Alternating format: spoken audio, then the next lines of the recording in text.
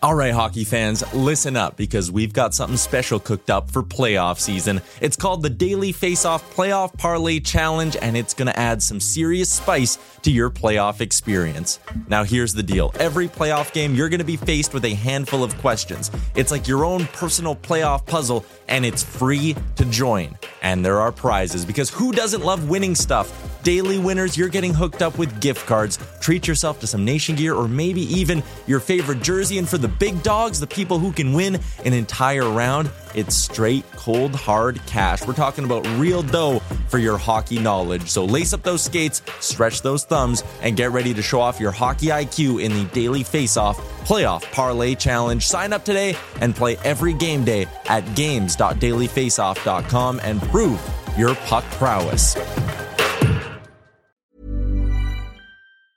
I'm Sandra, and I'm just the professional your small business was looking for. But you didn't hire me because you didn't use LinkedIn Jobs. LinkedIn has professionals you can't find anywhere else, including those who aren't actively looking for a new job, but might be open to the perfect role, like me.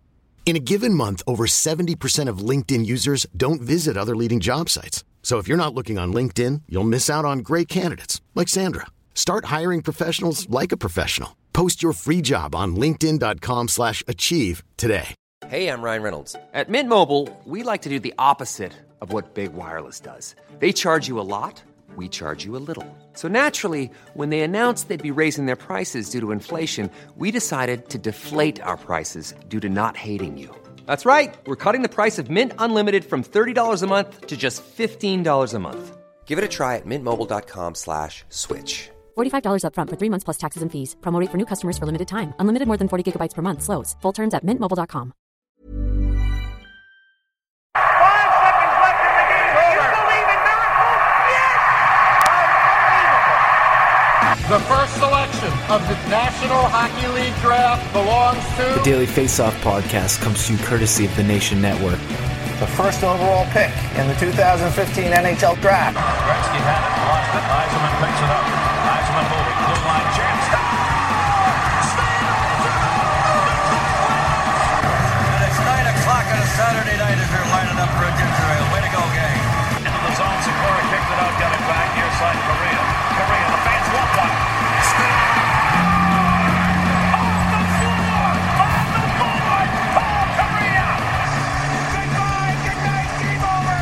Daily Face-Off. The Daily Face-Off. The Daily Face-Off podcast with your host, Brock Sagan. Welcome, ladies and gentlemen, to Season 3, Episode 3, the right wing positional preview. Just episode. Rolls off the tongue. Yeah. And I'm Brock Sagan, your host. With me, as always, Beebs Bondi. How's it going, Beebs? Going significantly better than it was 2 hours ago when we recorded the Left Wing podcast. But since we're going to act like it's a new day, it's going great, Brock. Killing it today. How about you? It's going good. I'm feeling a little bit more energized than I was during the Left Wing positional preview podcast episode. But I'm ready to go here. We're dusting off the cobwebs. That's what that mid-game shotgun will do to you. There you go. Ready to rock here for the right wing positional preview. And Dylan D. Berthium, how's it going, D? D? We lose him? No. Yeah, we lost him. Come on.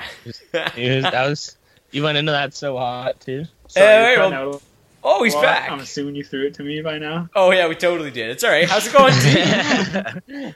Yeah, dude, we threw it to you, and then we just chilled there. We're like, all right. I thought you were just being a jackass. I legit thought you were being funny at first. And then you just didn't answer for like 10 minutes. But anyways, how's it going, D? Welcome back. It's going, man. My stream just cut out for this football game, about the same time that I couldn't hear you, so I'm going to assume the two are possibly related.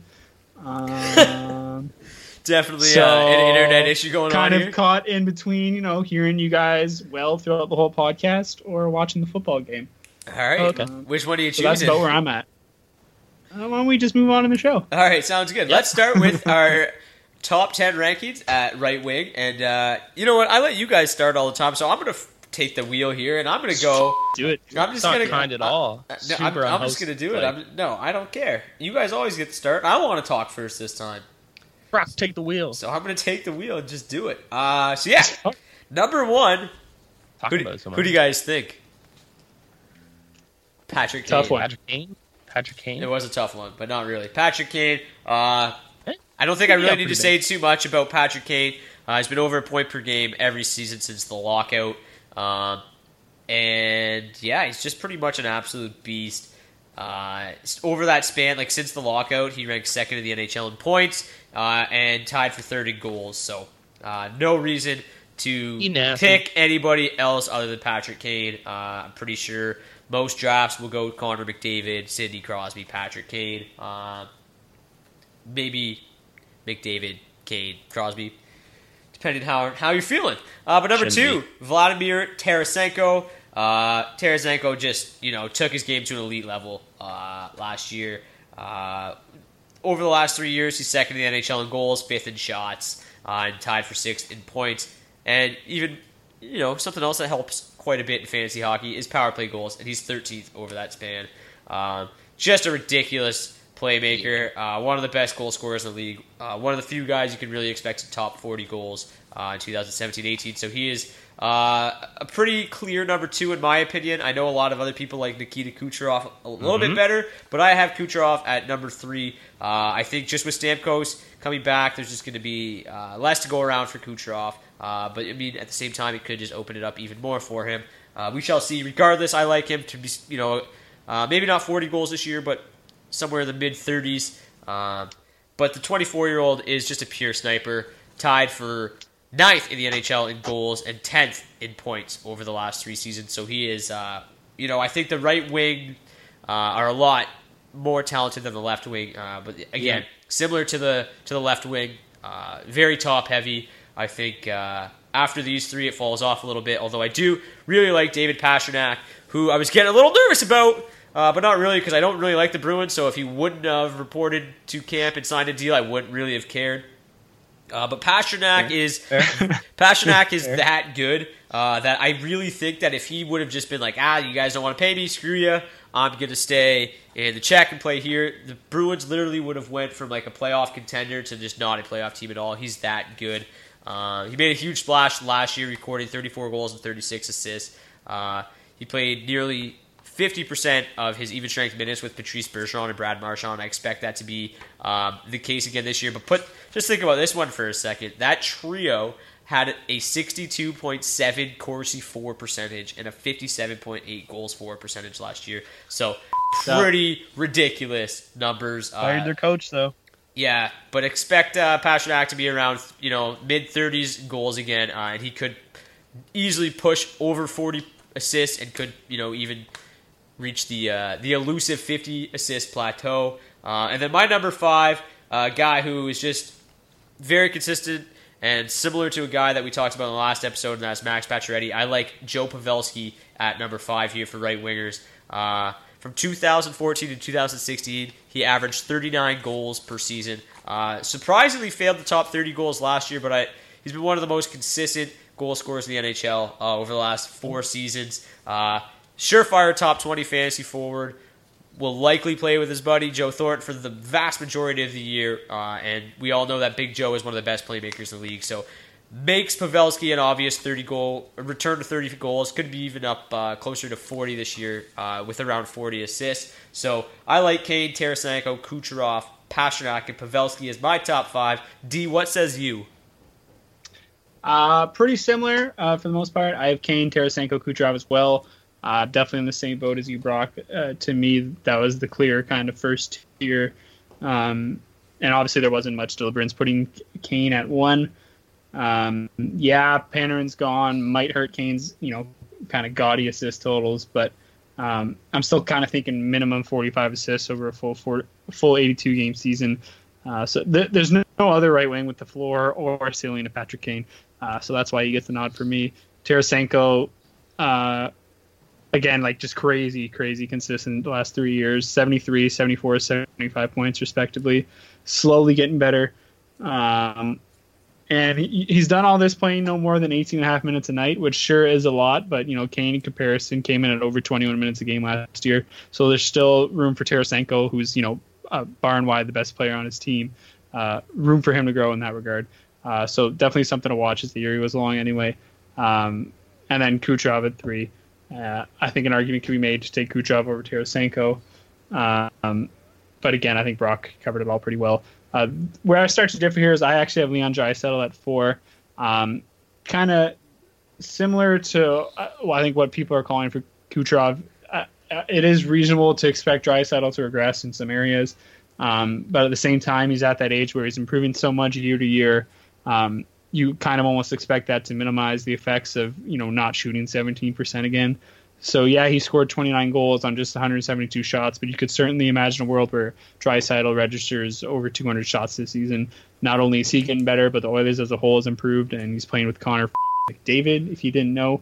No, they actually said today that they're not going to play together.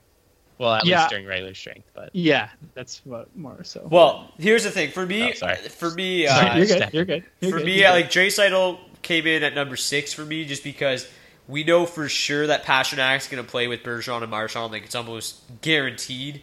I just went over their numbers. We know for sure that Pavelski's going to play with Thornton. Again, almost guaranteed. In first day of training camp, McDavid and Draisaitl were separated. Now, whether that lasts 1 game, 2 games, 12 minutes, 20 games, who knows? Just because he's not guaranteed to play with McDavid. And I think, honestly, if they don't play together, it makes the Oilers a better team. But I think that definitely affects Draisaitl's fantasy value, obviously going from playing with Connor McDavid to not play with Connor McDavid. Pretty big difference. But also is just as capable of being a really, really good fantasy asset by himself at the same time. Yeah, I actually have Pavelski at 5, and I just gave him the slight nod above Pastrnak. I know you're like super crazy high on him, Brock, and you always have been, you always will be. To me, I just have a hard time believing Pastrnak is that elite talent, and maybe I'm just kind of being naive, but I don't really see how he can get that much better. So it's hard for me to kind of expect more of him, if that makes any sense. Like, obviously, he's just 21 years old. So, yeah, skill-wise, sure, and maybe he can grow in some areas. But when you're playing on a line for the full season and you absolutely dominate, kind of possession at, rates that really haven't been seen before, how can you really expect the three of them to build off that and to keep growing moving forward? Like, I can't imagine Pastrnak registering more than 262 shots this year like he did last year. Maybe I'm wrong. Maybe he will, and maybe he'll blow my mind and push over 300 shots. Do it again. But, shot a reasonable 30%, had a lot of things go right for him last year. I do like Pastrnak a lot, obviously. I'm just not quite ready to go all in and say he's that top 5 elite talent that kind of the numbers want.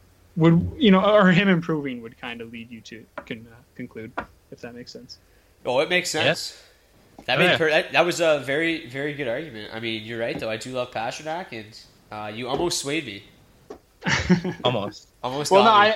And I do think that this whole, just kind of the back and forth we're having here, kind of speaks to the fact that there really is kind of a mess of guys that you can rank kind of in similar to the left wing in the 4, 5, 6, 7 area, as opposed to the 1, 2, 3, which are kind of a lot more set in stone. Yeah, I think the difference between the left and right is the right just seems like the left was kind of loaded with guys who just have like really steady floors and not the high end upside, where the right wings, like these guys, we really don't know. Like the guy who we have at 7 could be number 2 at the end of the year. He could be an 80-point guy. Yeah, there's a lot more upside at right wing. For sure. But also with a pretty stable floor across the board. So it is. It's a little bit deeper, a little bit more upside of the right wing. But Beebs, who's your 1 through 5? Mine are a little bit different than you guys. Again, I'm just trying to stir things up. But number 1, obviously Patrick Kane. We talked about that. He deserves it. Number 2, I actually have Kucherov above Tarasenko. He did my it. Reasoning for this. I actually, as you guys were going the whole time, I was like, I totally had him above. Brock, you mentioned that maybe Stamkos takes a bit away from Kucherov, but you also mentioned where I was going to go with the point that he could help him out and actually open up the ice a little bit more. Where last year he was at times kind of what it seemed like one of Tampa's only threats. And he still managed to put up a 40-goal, 45 assists, 85-point season. And I kind of expect him to put on that or almost build on that and kind of compete with Patrick Kane for that number 1 spot.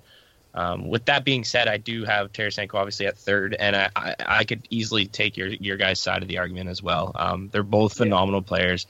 They're both super exciting young players who are going to take over and compete with Patrick Kane for that top right winger spot. What I think will be next year between these three players at least, and they're what I think is the top tier of right wingers right there.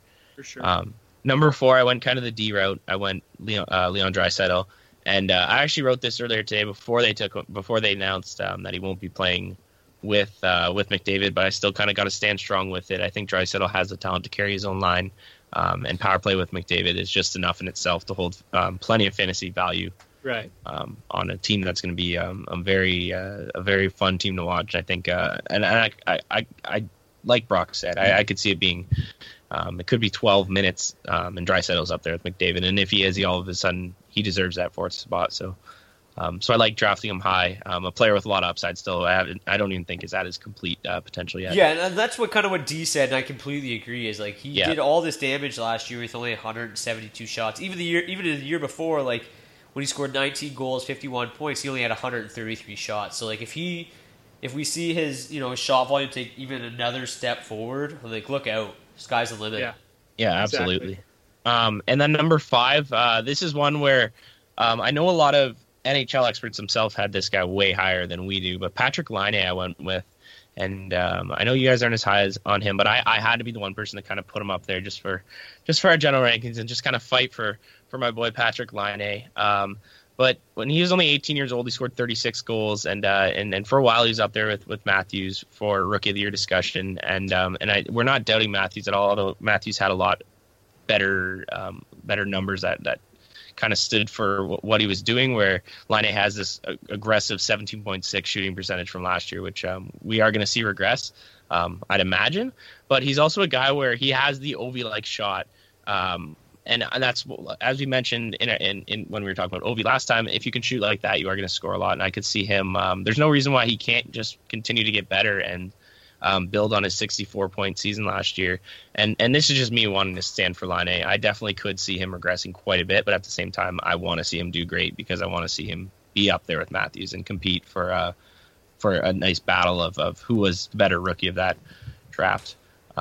But yeah, I'll let you guys go on your next 5 because I think we're gonna have quite a bit of a mix up here. Yeah, well, for me, 6, I have Leon there. Leon comes in at 6 for me. Don't really have anything else to say about him. 7 for me was Patrick Laine. I'm going to touch on him quite a bit later in the episode. But in the similar boat as Leon, we only saw Laine fire 204 shots last year. And that is something that we could see rise, the same way we can expect Leon to, be above 200 this year. So I think that, while I expect some regression from Laine, I think there's also some room for him to grow in other areas that'll kind of maybe offset things. But like I said, I'll talk about him at length a little bit later in the episode. His teammate Blake Wheeler for me is number 8. It's difficult to find a more consistent producer in fantasy hockey. His goal production is literally about as consistent as they come. And he recorded 40-plus assists in 3 of the last 4 seasons. He does it kind of all while just flying under the radar, really. You don't really hear a lot about Blake Wheeler. I don't know if it's just because he plays in Winnipeg, smaller market, but you really don't hear shit about Wheeler. Super steady. Over the last 4 years, he's 11th in the NHL in assists and 12th in points and 20th in goals. Like, that's just... You'd think that a guy that, 11th, 12th, and 20th in the league, and in the 3 biggest categories, you'd hear his name a little more often, but it's not really the case.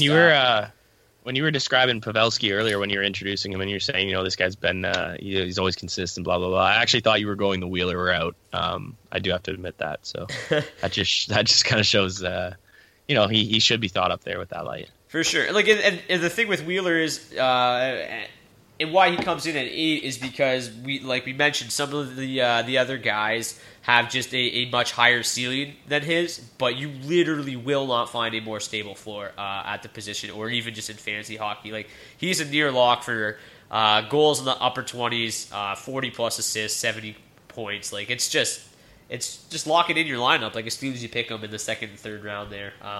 For me, nice thing to have. Yeah, not too bad. For me, 9 and 10, I've got a pair of Maple Leafs. I got Mitch Marner at 9 and Willie Nylander at 10. I was kind of in the boat last year of people who thought that Marner might not be able to produce at an elite level in his rookie season just because of his size, but boy, did he prove me wrong. As an undersized guy myself, I guess I should have had a little bit more belief in the little guy. But he posted back-to-back 150-plus point seasons in his last 2 years of the OHL, so if that doesn't tell you everything you need to know about this kid, I don't know what will, but 19 goals, 42 assists, which 42 assists ranked 30th in the NHL last year in 77 games. Great. Obviously, sophomore slump, something to be worried about, but like I mentioned in the Left Wing episode, some guys are just too damn good. I just thought, like, when I watch Leaf games, I always just expect him to just get absolutely destroyed. Like, he's just so tiny. But, like, he never even gets hit. Like, nobody can even touch him. No, never. He's so shifty. So, I like Marner for 25 goals, 50 assists this year. Leafs should have an exceptional season. And then number 10, fellow Leaf, Willie Nylander. He doesn't get quite the exact same coverage as Matthews and Marner do, but Nylander is every bit as good. Over a point per game in his 2 years with the Marlies. Had a strong 20-game stint the year before, and then last year just came in and tore it up. 22 goals, 39 assists. Great skater, great playmaker. I think 40-plus assists for sure this year, 20-plus goals. Lot to like about the Maple Leafs, unfortunately, for me as a Red Wing fan. But Mitchie Marnes, Willie Nylander are my 9 and 10. D, I'm sure you've got a couple Leafs in your top 10, so why don't you give us your 6 through 10. Well, I'll try to rattle through it pretty quickly because it is very similar to Brock's. Like I said before, I have Pasternak at 6, just missed out on the top 5 for me. Then I have Blake Wheeler at 7. Just touching off what Brock said, Wheeler has been reliable as they come the last few seasons. 74 points last year, 78 the year before that. His shot production has been crazy consistent, and I think he shot like at 10-point-something% the last 3 seasons. So obviously really consistent in that regard. It's kind of the reason he's been right around 25 goals year in, year out. Monster at even strength, something like a 6 or 7 relative Corsi rating last year, just stupid high. Just a lot to like about Wheeler. Not the same ceiling as the guys above him, but a solid floor, which gives him the nod over my 8, 9, 10. Patrick Laine at 8. Laine at 8, almost regretting putting him this high, but I think just kind of the goal scoring ability calls for it, gets him the spot, or he's shown so far, sorry. He's obviously a very good, talented young player, yada, yada, yada, but he didn't produce shots at an elite rate, relied on a 17.6 shooting percentage that only fell off as the year went along, and posted a sky-high 13.8 on-ice shooting percentage, which, in no way should that be considered sustainable moving forward. Highest in the NHL. Yeah, exactly. So it's reasonable to expect him to make strides as a young player, but I think best case scenario is those strides offset kind of the luck, I guess you could put it, that bounced his way last season. So to me, best case scenario for Laine is he gets back to where he was a year ago. So that's why I have him as low as 8. In the 9 and 10, same thing for me. I have Marner and Nylander, respectively. Both very similar in a fantasy perspective for me. Very similar numbers last year, right around 20 goals, 40 assists. Hard to gauge who's going to get what kind of opportunity, what the lines are going to look like, how it's all going to shake out for the Leafs up front. They just so much depth in terms of forward. But both of them, certainly capable of building off what they did last year.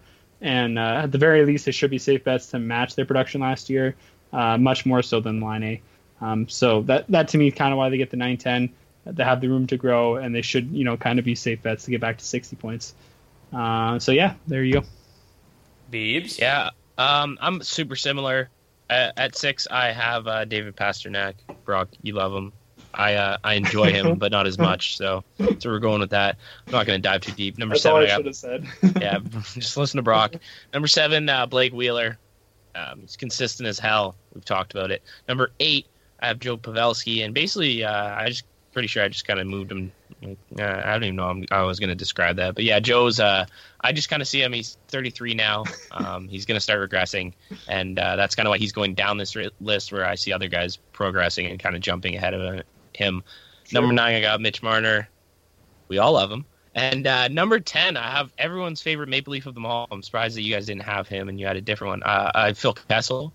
And Phil Kessel, I have at number 10, strictly because Phil kind of doesn't get the respect that he deserves. I think he hasn't scored less than 20 goals since the 2007-2008 season. So that was only his second career year.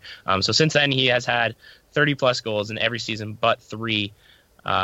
He put up 70 points last year. He's playing on the lethal Pittsburgh Penguins, so we love guys from Pittsburgh. You gotta love to have guys from Pittsburgh on your fantasy team, and I think Kessel is pretty much a sure bet to get you 65-70 points if he can stay healthy.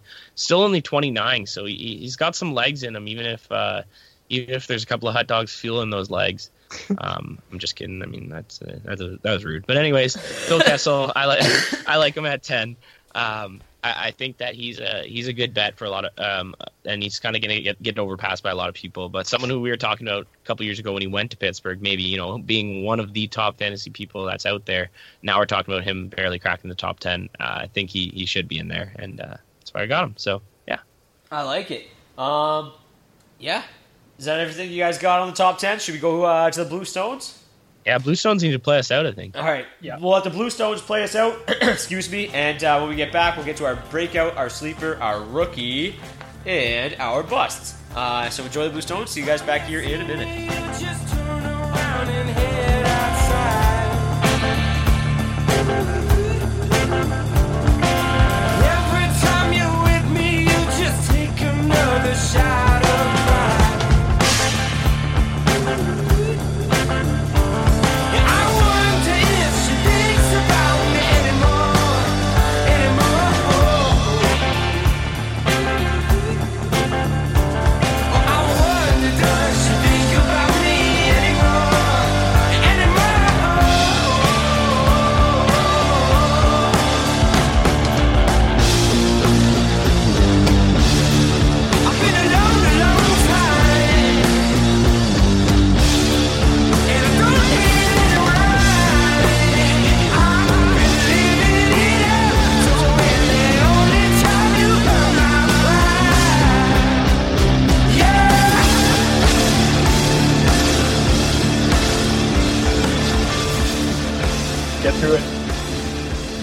Welcome back to episode 3, season 3. Beebs is fired up. Just wants to bang it. So let's bang it out, boys. Beebs, since you're fired up, we might as well start with your breakout right winger for 2017-18. Oh, that wasn't even fair. That's totally like when you get slashed in hockey and you retaliate and you get the penalty and the ref's like, I only saw you because I said bang it right after we all yelled something cool. I don't know what you're talking about, man. I'm the only one I got caught. I don't remember yelling anything, to be honest with you. My breakout, Charlie Coyle, Minnesota Wild. Wait, how's he going to break out, though, if Nino Niederreiter's getting all the minutes? No, you're super right. There's no room for anyone else to break out if it's already being broken by Nino. Yeah. But at 25, Charlie Coyle's kind of progressed nicely every season since he's broken the NHL since 2012.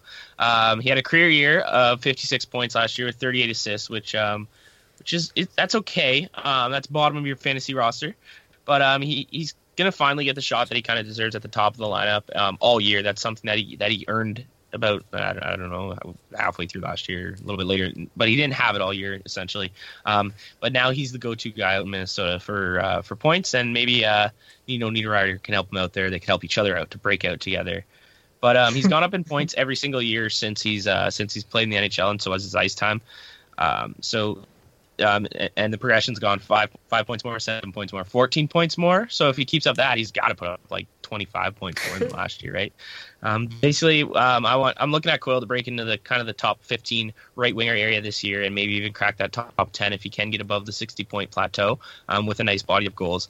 I do like Coyle a lot. I think he's going to get a lot of chances on the power play, and for me, he's one of those guys who people might not know the name, they might not want to touch him, but he's someone who's going to get first-line minutes, first-line power play. So keep him in your mind.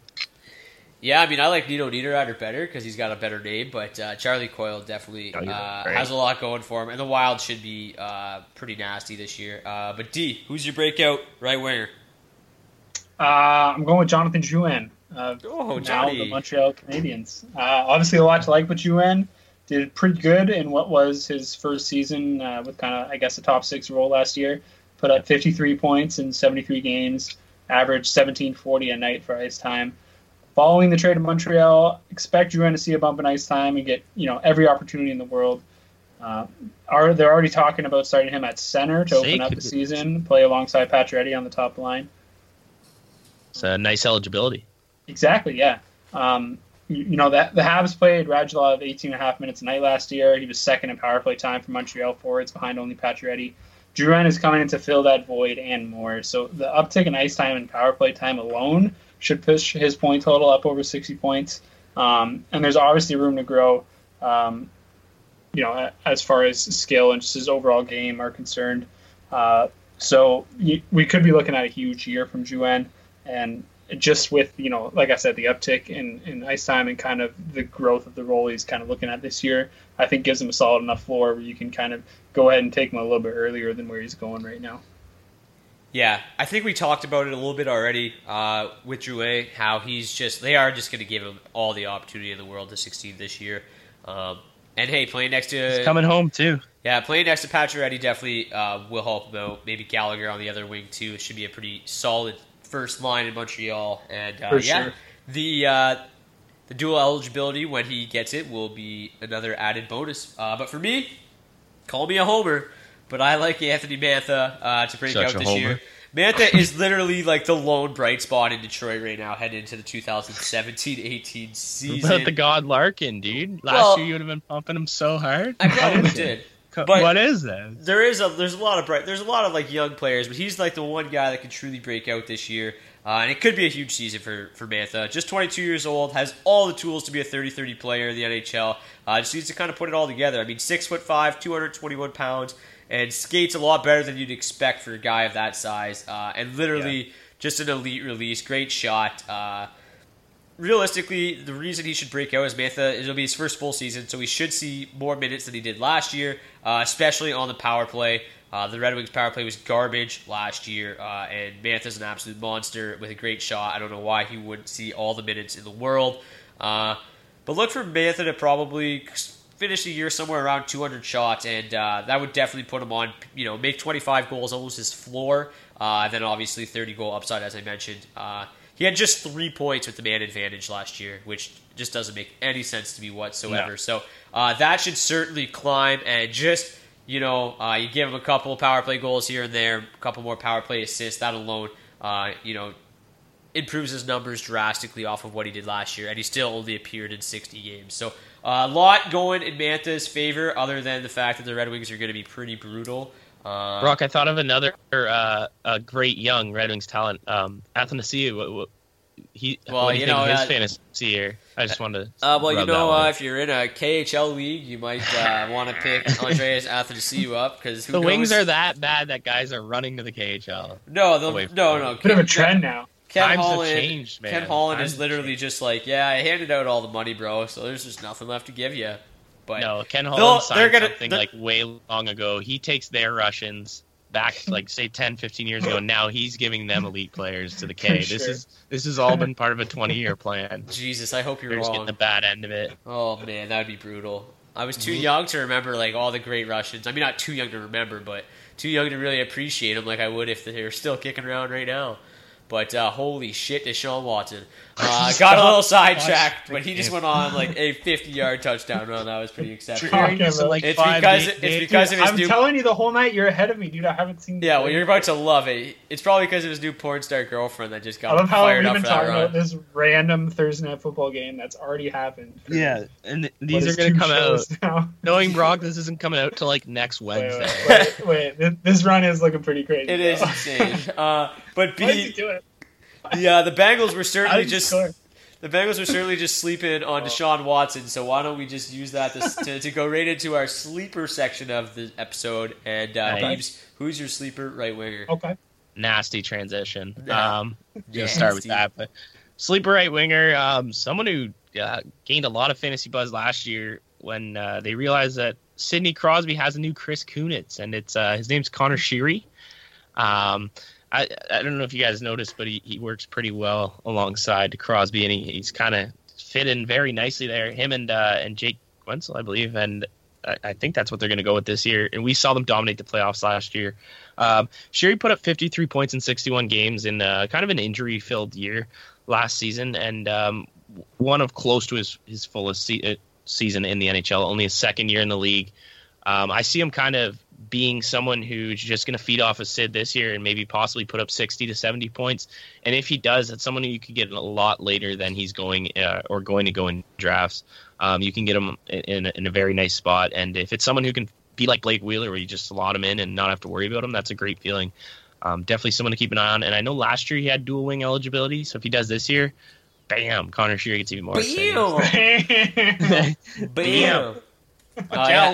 Did you write "bam" on your paper, Beats? Oh yeah, all over my laptop. Bam. He works real hard, which is a nice fit for Sidney Crosby's line, and he is not afraid to shoot the puck. 2.5 shots per game last year, so you give him a full 82K campaign. That puts him on pace for 205 shots. The only red flag is his 14.6% shooting percentage last year, but even he only played 61 games, so you give him 82 games this year. At 2.5 shots per game, you're looking at still another 20-goal campaign. And who knows how many assists he could rack up playing alongside Sid. And again, those secondary dirty ones. Yeah, and again, this is now just his second full season, so we'll see maybe some more progression as well. So I like Sheary quite a bit entering this year. The only issue I have is I think it might be hard to draft him as late as some people would like, because I think people will reach for him, especially people who maybe get Sidney Crosby in the first round. Might take him a little earlier than he should, but if you get him in a decent draft slot there in the mid rounds, he could definitely be a dirty sleeper this season. But D, who you got sleeping on? I'm going to talk a name that hasn't been getting as much light in the fantasy hockey world as he might have maybe 2 or 3 years ago, and that's Jakub Voracek. Currently going in the 9th round Yahoo standard leagues right now, if you can believe it. Voracek quietly put together some elite assist totals over the last 4 seasons, having put up at least 39 assists since 2013-14. Put up a career high 253 shots last year as well. Shot just 7.9%, so he only picked up 20 goals. If he could keep up that kind of shot production, even with just his career average shooting percentage around 10%, now we're talking about a 25-goal, 40-assist guy. So I think there's this kind of higher ceiling for Voracek that people don't realize at this point in his career. I think, as much as you don't want to chop up, a couple of seasons, 2 full seasons of lackluster goal production to bad luck, he's put up over 450 shots and shot something like 7 or 8%. So obviously what I'm just trying to say is there's a lot more goals on the table for Voracek than kind of what he's grabbed the last few years. And his floor is solid enough that he needs to be taken a few rounds earlier than what's, average right now. Because at the very least, you're getting elite assist totals from what is really a fairly thin position. Yeah, Voracek had an ADP of the 7th round last year. So if it's the 9th this year, it is still pretty early, but we could see that change. But still, if he ends up going to the 7th even or 9th round, this is a guy that carries probably something like a 5th round fantasy value. So an absolute steal there. 9th in the NHL in assists over the last 4 seasons, which is pretty disgusting. But my sleeper is a guy who I might have. I don't know if I'm going to be able to pronounce his name. I might have to pull up that translator from a couple episodes ago. But I like Evgeny Dadonov, who comes over from the KHL to play for the Florida Panthers. Daddy, you go to the Panthers. Got a new favorite player. Jesus. But as we mentioned in the last episode, an episode before, projecting rookies is very difficult, and projecting players coming from the KHL is equally as difficult. But Dadonov has all the tools to be a fantasy sleeper this season. He's a mature player at 28 years old. He spent a lot of years in the KHL. Plenty of speed and offensive ability. Dadonov finished last year with 66 points, 30 goals, and 36 assists, which was just 12 points less than Ilya Kovalchuk put up. And Dadonov played 7 fewer games. So that just kind of goes to show what kind of talent he has.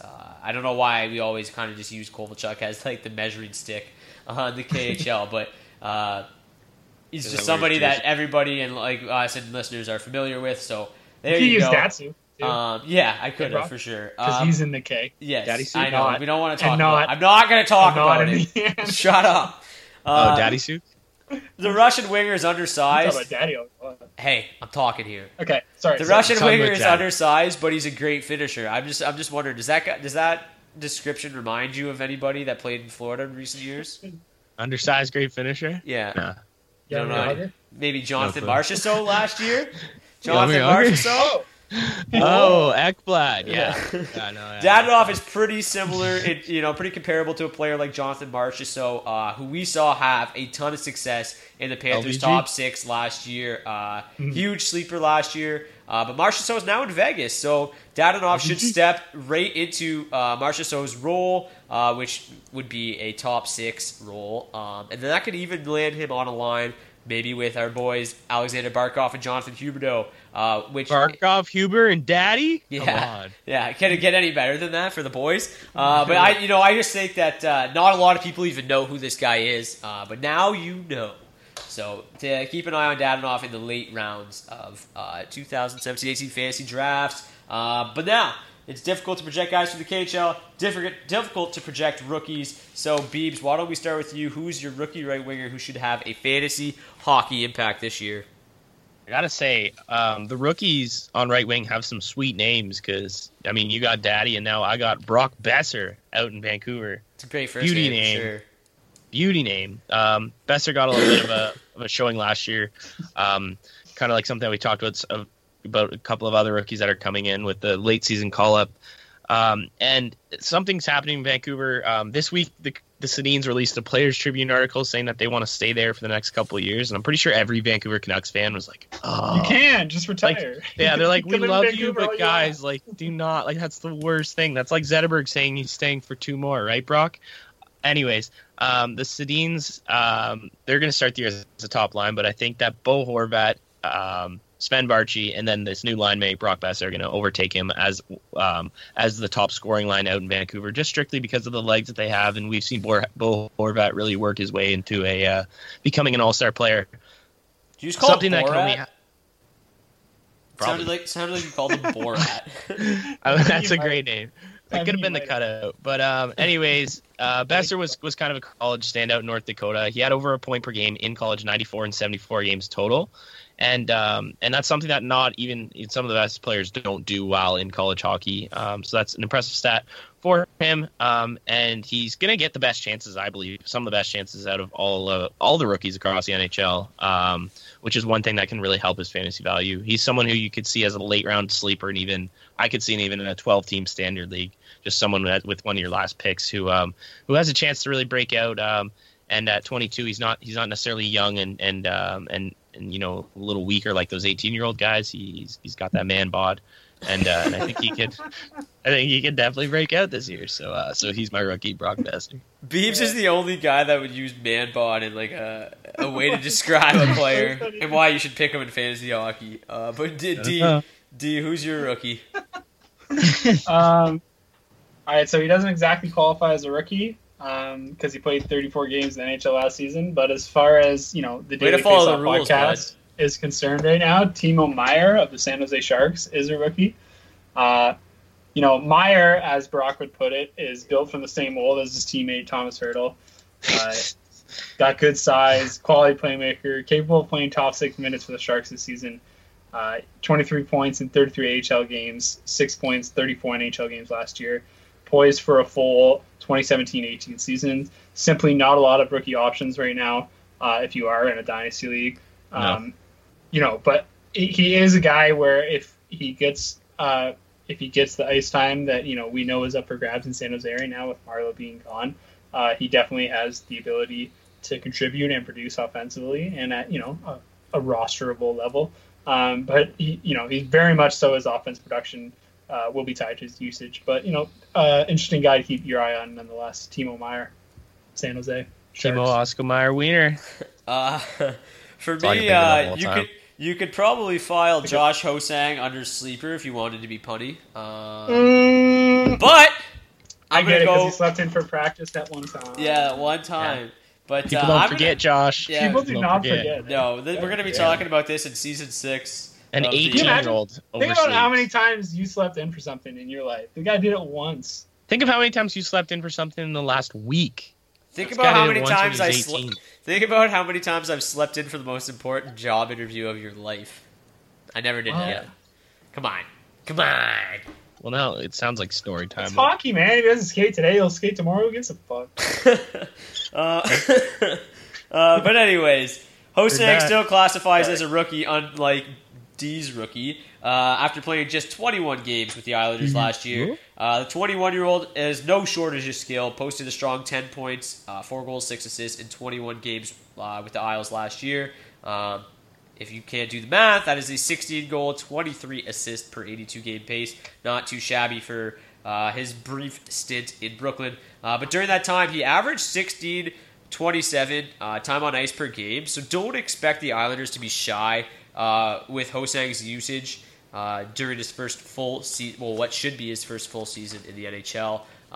He is more of a playmaker than a finisher, so don't expect Ho-Sang to push for 20 goals. Really, I mean it's entirely possible, but he's more of a setup man. So look for maybe goals in the mid-teens, double-digit goals, 30-plus assists. I think is a reasonable expectation for Ho-Sang in his first full year. And the real reason why I'm excited about him coming into this year is just because he should see more ice time than your average first-year forward. So I like Josh Ho-Sang again. I mean, as long as he shows up, right, boys? Yeah, I mean, yeah. Answer the alarm. But it's like you guys don't want him to be rested. Like I don't know what you guys want. Guy likes to snooze. Just hit that snooze button one too many times, eh? But this is the most fun part of the episode. We get to talk about guys we think are going to be shit. So, or not shit, but just they won't play up to their draft stock. Yeah, so, come on now. Biebs, who's your bust? Okay, I don't think this guy's going to be shit by any means, but I'm busting on Cam Atkinson today. Cam Atkinson was a breakout, one of the biggest breakout candidates last year, and probably one of the most, I'd say probably the MVP of the waiver wire. Almost one, he could compete for that last year, but he did slow down quite a bit. And pre-All-Star game, before he made his bid for the All-Star game, he had 24 goals, 22 assists, and 9 of those were power play goals. Post-All-Star game, in 33 games, he only had 11 goals and 5 assists for a total of 16 points. So he clearly regressed in the second half. And Atkinson shot at a 14% rate last year, and as we talked about so much, the average around the NHL is somewhere around the 10, even a little bit lower, and he's a career average shooter of 11%. So I'd imagine him going a little bit more down to that 11% again, and that could take off a few goals from his 35 total. And if you take a few goals off there, it makes him not even a 30-goal scorer. And then does he really deserve that conversation in the top 15 right wingers? Just in general, the previous years before Cam Atkinson don't show that he can put up this. But yeah, I mean, he could have broken out. I could be completely wrong, but I just want to hate on Cam Atkinson right now. Also, there's 3 younger players that if Cam starts to, I'm on a first name relationship, but if he starts to just struggle, maybe those shots that were going in last year so luckily stop going in. There's Josh Anderson waiting to take his spot, Jordan Schroeder. Josh Anderson if he shows up for Cam. Yeah, that too. Yeah, I mean, that's got to happen. And then George Saad as well. So there's I don't know. I just don't see Atkinson repeating what he did last year, and I think a lot of people are going to take him when there are better people who have proven they can put up the same amount of numbers on the board. Mm-hmm. Mm-hmm. I think last year was a bit of an outlier. Yeah. He did shoot a crazy amount of shots, whatever it was. I think it was something. Ripping everything, yeah. Yeah. So obviously, we like that going forward. But I would agree, Biebs, that you would almost have to bet on him getting back to where he was, and where you could take guys around there who are easy safe bets to get to 60 points. Yeah, exactly.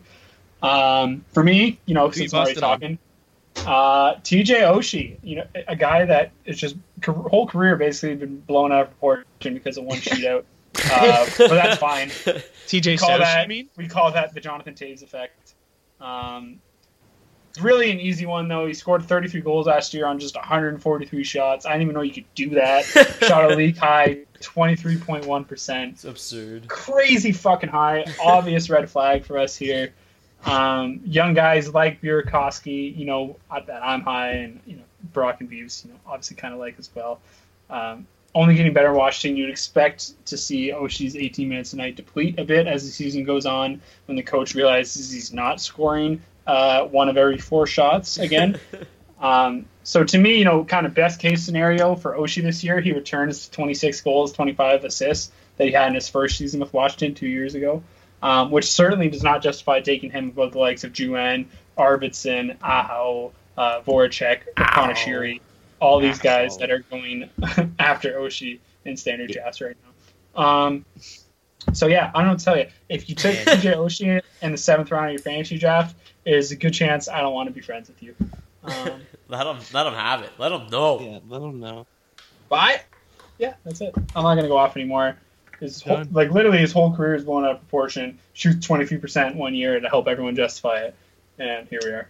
Yeah, no. If you take his 143 shots and use his career 13.4 shooting percentage, he goes from 33 goals down to 19, and suddenly 19 goals and 23 assists isn't so sexy. No, it's not at all. Not at all. It's not at all. But that's your name's like Dana Charter or something. I told you guys that I was going to talk a little bit more about Patrick Laine later in the show, you told us. And now it's time. We busting on. Bear with me here because I got quite a bit to talk about. We kind of touched on it a little bit already, but I know I'm going to receive a ton of flack for this. I've already heard it from Jets fans. One guy. The Jets faithful have been on me a little bit because I've been talking about this for like a month now. And then even just Laine keeper league owners don't want to hear this either. But I stand by my claim that Laine will be a bust, a fantasy bust this year. Now, this is not to say that I don't think he'll have a good season, but there are going to be fantasy owners that take a chance on him, whether it's the first round or early in the second round. When I view him as more of a 3rd or 4th rounder coming into this year, and that's what makes you a bust. If you're drafted as a fantasy first rounder and you pass on a guy like Jamie Benn or John Tavares to take a flyer on Laine, I think you're going to be disappointed in your return. Going to have a bad time, yeah. But here's the reason why I don't like Laine coming into the season. Obviously, we talked about as a rookie, he scored 36 goals on 204 shots for a ridiculous 17.6 shooting percentage. Not quite 23.1 like TJ Oshie, but still absurdly high. Shoot. He also added 28 assists thanks to a league-high 13.8 on-ice shooting percentage. Ridiculous. So high. So unmaintainable, it's not even funny. Wiz Khalifa high. Yeah. Oh. You won't be able to maintain those rates. And then obviously where the arguments have come in from is like, well, have you seen his shot? Of course he can shoot 17.6%. See that bullet, bro?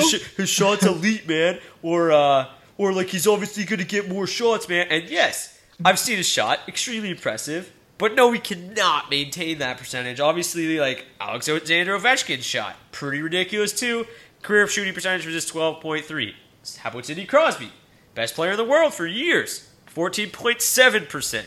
So nobody is maintaining this bullshit 17.6 shooting percentage. And now, even if he shoots at Crosby's rate, that gives him 6 fewer goals from last year, puts him on pace for 30 goals. Obviously, like I said, an argument can be made that he will shoot more frequently this year, and that will offset his declining shooting percentage. And honestly, I don't disagree, which is why I have him pegged for exactly the same amount of goals as last year. 36-goal season. A great year, but again, just not a surefire first-round fantasy pick.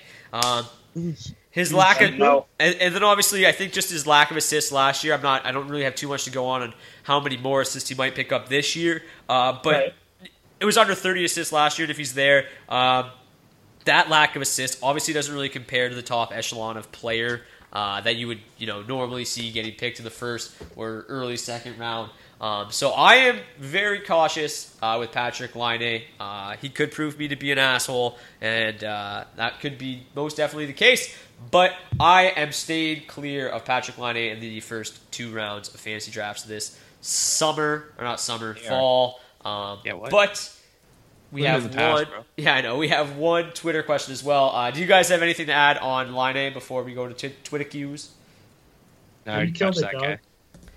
Yeah, that was a lot of talking, but yeah, I'm good at that. You sound less nasally now, though. Yeah, I'm slightly less congested than I was 2 days ago when we did the Left Wing podcast.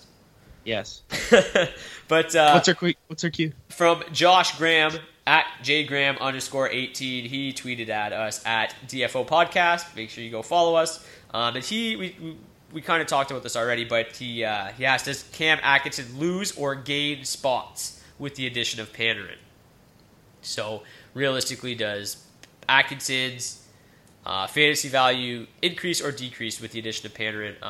Beebs, you kind of talked on Atkinson quite a bit, so D, why don't you go ahead and take this one?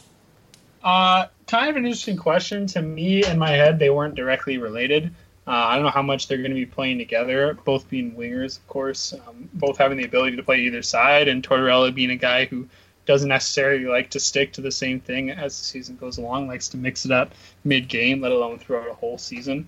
So to me, yeah, they seemed, pretty non-related events. I guess, if anything, it helps Atkinson. He's certainly more talented than anything Columbus sent back the other way. But I just think the difficulties, I guess in terms of regression that Cam Atkinson is going to be facing this year is going to be a lot more than Artemi Panarin could really help to offset. Again, I don't hate Cam Atkinson. I think he produces shots or he did last year anyway, at a very good rate. But again, I like you said, I don't see him shooting nearly as high as he did the year before.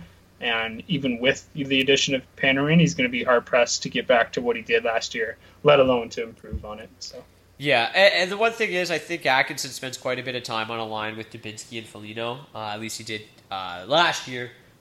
Sounds awful. Sounds like just no fun at all. Yeah, so, no. But I mean, I guess he's the only real shooter on that line, so I guess that bodes well for his ability to continue to produce shots at an elite rate. Right. I think if he it all depends again where he lands. I think if he lands in a line with Wenberg and Panarin, he could have very well match what he did last year. I mean, Wenberg is a great playmaker, great passer, which would make Atkinson obviously better. But Panarin, I think, is going to reap most of the benefits of playing with Wenberg this season. So I don't think that Panarin's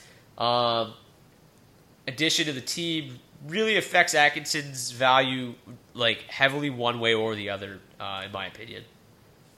Yeah, exactly what I said. To me, they're not directly related. That's my thing. So we're in agreement. We don't even need to talk to Beebs because he already talked about Atkinson for an hour. Yeah, so. No, I already went there, done that. That was an hour ago, boys. Yeah, you already busted on that. So, anyways, that was season 3, episode 3, the Right Wing Preview podcast. We are going to be back. Hopefully next week, most likely next week, with a fantasy preview of the defensemen and goalies. Woo! So we'll wrap up our positional preview episode, and then we'll really get into some fun stuff like mock drafts and all sorts of other nonsense. So yeah, keep your eye out for that. And we've also floated around the idea of having a fantasy hockey league with ourselves and some of the listeners, so keep an eye out for that. In the coming weeks. Spanked. So let us know if you'd be interested. We're still, trying to gauge interest. Yes. So yeah, if you're interested, please tweet us at DFO Podcast if you'd be interested in joining a fantasy league with the three of us goons. But for now, I'm Brock Segan for Beebs Bondi and Dylan D. Berthium. Have a good week, and most of all, don't draft lining in the first round. Can't wait to win that league. Peace. Broken down, so I walk the line. I drop my wounds and I ain't down. I'm out of money, I'm out of time. I fly low like a broken arrow. The time slows and my vision narrows. I'm out of money, I'm out of time. Sing your hearts out, sing it loud. Make me happy, make me proud. Black holes, solid ground. Black holes. Voices set them free because this silence is killing me.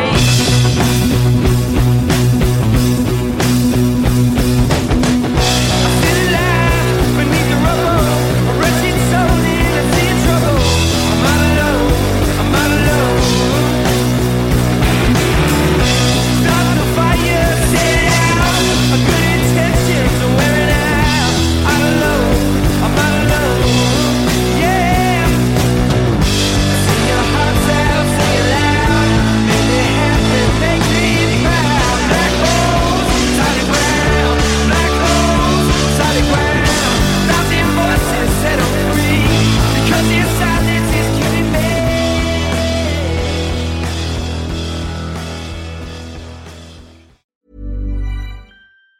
Even on a budget, quality is non-negotiable. That's why Quince is the place to score high-end essentials at 50 to 80% less than similar brands. Get your hands on buttery soft cashmere sweaters from just $60, Italian leather jackets, and so much more. And the best part about Quince, they exclusively partner with factories committed to safe, ethical, and responsible manufacturing. Elevate your style without the elevated price tag with Quince. Go to quince.com/upgrade for free shipping and 365-day returns. Hold up. What was that? Boring. No flavor. That was as bad as those leftovers you ate all week. Keke Palmer here, and it's time to say hello to something fresh and guilt-free. Hello Fresh. Jazz up dinner with pecan-crusted chicken or garlic butter shrimp scampi. Now that's music to my mouth. Hello Fresh. Let's get this dinner party started. Discover all the delicious possibilities at HelloFresh.com. When it comes to your finances, you think you've done it all. You've saved, you've researched, and you've invested all that you can. Now it's time to take those investments to the next level by using the brand behind every great investor, Yahoo Finance. As America's #1 finance destination, Yahoo Finance has everything you need, whether you're a seasoned trader or just dipping your toes into the market. Join the millions of investors who trust Yahoo Finance to guide them on their financial journey. For comprehensive financial news and analysis, visit yahoofinance.com, the #1 financial destination, yahoofinance.com.